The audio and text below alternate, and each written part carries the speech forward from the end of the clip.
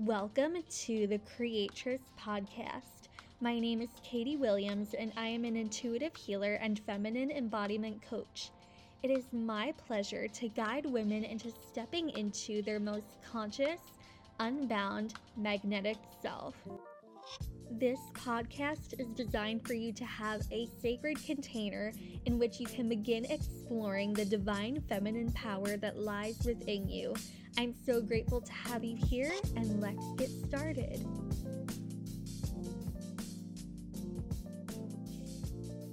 Hey everyone, and welcome back to the Creatress Podcast. I'm so happy to have you all here. I have been in such a good mood this week because we just wrapped up the Iconic Feminine 7-week course. The ladies in the course did an amazing job. There were so many positive experiences that we all had together, and it was such a joy to watch these women grow and to feel confident in their bodies. One of my students typed in a little comment in class that she had gotten her period with no pain. We did a yoni connection exercise in week 6, and the women loved that, and they said it made them feel just so feminine and relaxed and good in their bodies. So I'm still on an emotional high from that. But today I wanted to talk about how working with feminine energy affects the body. So if you've looked into the concept of feminine energy and working with it, but you're kind of like, well, I need some scientific background so I can understand this, I got you. This is going to be a whole science lesson. I have my notebook here. So if you hear crinkling of papers, I'm just making sure that I'm reading all the information that I have written down, making sure that I don't miss anything. And then we'll connect the two so that way you can get an understanding for what's going on in your body with your hormones and how working with feminine energy helps to produce and balance those hormones. Okay, so I wanted to start by saying that with any personal growth, we're developing new neural pathways in our brain. And basically, neural pathways are connections that are made between the neurons in our brain. So basically, when we make a new connection, they light up and they bond together, and then it starts to send different signals to our body for how to react, to take notice of our environment, surroundings, things like that. And then also our DNA is affected by this as well. So a lot of times in spiritual personal development, we'll use energy healing techniques. And a lot of times in these energy healing meditations, we'll be working with light energies. Those of you who are familiar with different intuitive practices know that we connect to the golden light from source energy to get connected to our intuition and the highest guidance, knowledge, healing, and wisdom. And then we connect to the pink energy from the earth to ground our body and our energies. So actually, our DNA receives messages through light, which is so interesting. And our brain also does not know the difference between what we are seeing physically with our eyes and in our imagination. So when we're in meditation with our eyes closed and we're visualizing these light forms, our DNA is taking that in. Our DNA is noticing that and it's sending signals throughout the body according to the light that is coming through. So light stimulates the protein binding in our DNA, and it initiates DNA copying. So if you've never done an energy healing before, but maybe you're familiar with meditation, then when you go into the energy healings where you're visualizing the light, then you can kind of just keep in mind okay, my DNA is actually perceiving this and my DNA is responding. So that's just a baseline thing that happens in any energy healing. and just knowing that our body is responding, even if maybe we can't feel it yet, our body is always taking in our surroundings, our environment, things like that. Okay, so let's get started on the female hormones and we'll get into the nitty gritty of it. So let me just take a look at my notes, find the starting point. I was just like, okay, let me make sure that I get every single piece of information written down so that way I don't miss a thing. Okay, so a lot of times when working with feminine embodiment, we'll learn how to connect to our intuition. And spiritually speaking, our intuition is related to our third eye chakra and the crown chakra. So we'll use our third eye to visualize things, and then we'll associate our crown chakra with connecting to source energy and being a channel for receiving the messages that come through. So the different glands that are associated with the crown chakra are the hypothalamus, which is a gland in the brain that controls our hormone system, and it's the main link between our endocrine and nervous system. So this gland helps to control our body temperature, our mood, and hunger. And then there's the pituitary gland, which is located below the hypothalamus, which is part of the endocrine system. So the endocrine system is basically a messenger for releasing hormones into our bloodstream and into our circulatory system and making sure that gets to the appropriate organs within our body. Okay, so we have these two glands, hypothalamus and pituitary gland. And the pituitary gland is also mentioned a lot in intuitive development and spiritual healing. So that's a main part of the brain that we can focus on as well. Okay, let me pick a starting point. There's so much information to go over. So the hypothalamus creates a gonadotrophin releasing hormone. And basically what that does is it's released from the nerve cells in the brain, and it controls the production of the follicle stimulating hormone and also the luteinizing hormone. And both of these hormones are produced in the pituitary gland. So basically what the luteinizing hormone does is it aids in maturing the egg and triggering ovulation. And then what the follicle stimulating hormone does is it stimulates the growth of the eggs and controls the menstrual cycle. So the follicle stimulating hormone is a glycoprotein gonadotrophin in response to the gonadotrophin releasing hormone that is released by the hypothalamus. So then from there, those hormones are released into the bloodstream. And then as we approach ovulation, the corpus luteum, which is a mass of cells in our ovaries, begins to form, and that produces progesterone. So as we're getting closer to ovulation, our progesterone levels tend to rise.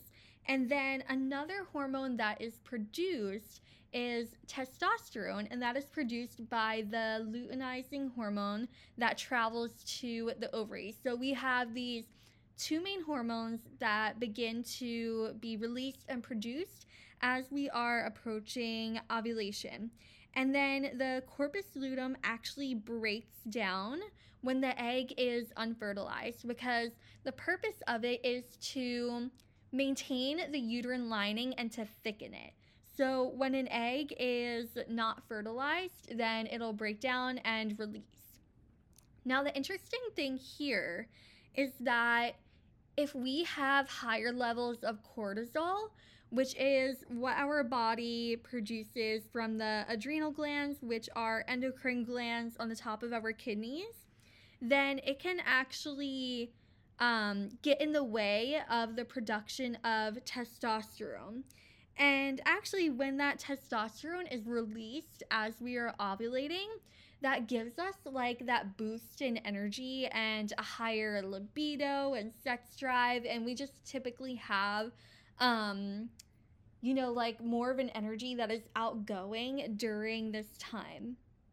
Cortisol is a stress hormone, and basically, how it is stimulated is in the pituitary gland, there is the adrenocorticotropic hormone, which stimulates the production of cortisol. So, when cortisol levels tend to be higher, then we can experience like that fight or flight response. And today, a lot of women are definitely like on the go, hustling. Some of us may have like a wounded heart in a sense, right? Like if you've ever been through relationships where you've just gotten hurt like over and over again, or if you have childhood trauma, then your body can be trained to be in that fight or flight response, which would then obviously increase those levels of cortisol. And then from there, it can block that production of testosterone.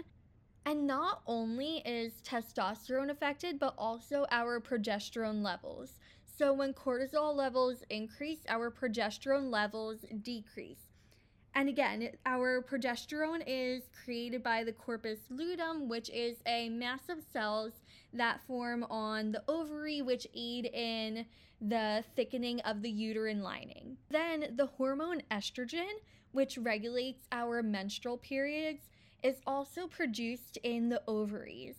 And then if we have low progesterone levels, then that can actually lead to an estrogen dominance. And when this occurs, it leads to an overgrowth of the uterine lining, and that's what can lead to things like having heavy periods. And obviously, with heavier periods and just that hormone imbalance, we can experience some of the period symptoms that come up, such as nausea, cramping, tiredness, things like that. Having low progesterone levels can also lead to irregular periods or absent periods. So, a lot of what we do in feminine energy work and feminine embodiment work is training the body to feel calm and to counteract that fight or flight response. Because also, what can happen with having a fight or flight response that is constantly occurring is that can overstimulate our vagus nerve, which is a nerve that runs from the brain to the large intestine. And the purpose of this nerve is to counteract the fight or flight response and to create that balance in our body. But when it becomes overstimulated, it can actually begin to decrease the oxygen levels to the brain. And then if that continues, that can lead to things like dizziness and fainting and that kind of thing, which I personally have experienced. If you guys are new here, then if you go back and listen to old podcast episodes, you'll hear my experiences of having painful periods when I was young. I used to get dizzy, pass out, have really bad constipation, and now my periods are amazing, pain-free, my hormones are balanced, and it's a good time over here now. And you'll also hear my story of having vaginismus, which is the involuntary clenching of the vagina, which can make penetration painful. So I was having pain during sex. I was also experiencing anxiety during sex. And then there's also an occurrence called a vasovagal response. It's also called a vasovagal syncope.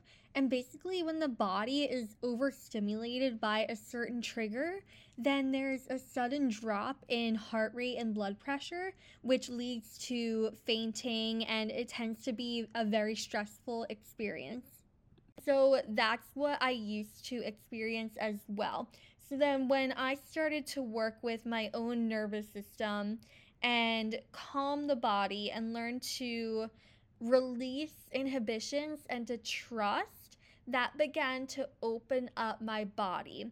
Stress can have a really big impact on the flow of our feminine energy, and our feminine energy is the side of us that is creative, intuitive, free flowing, and our masculine energy is the grounded, supportive, external side of us.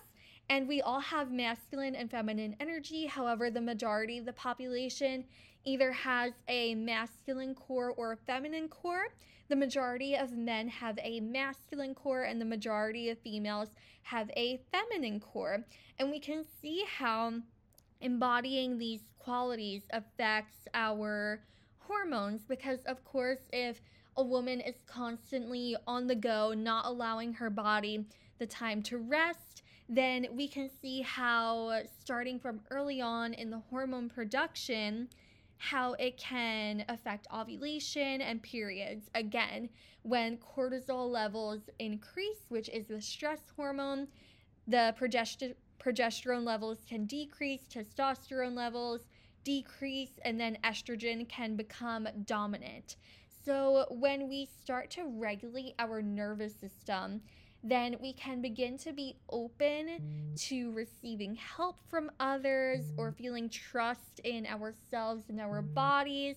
We can begin to let go and have more fun, which releases oxytocin, which is also so good for our bodies. And yeah, that's how it all connects together. The nervous system and regulating that is such a main factor in feminine embodiment, and we work on that a lot through things like EFT tapping.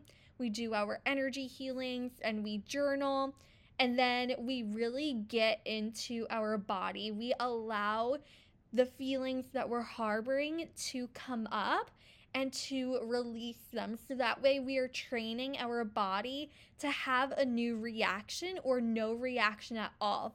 And you can actually go back and listen to my podcast episode about how I healed my anxiety around weed and cannabis, and there was no childhood trauma around it. It was just a trigger that kept coming up over and over again, and I was able to rewire my nervous system for that to not occur anymore. We also do sensual movement, dance movement, that type of thing.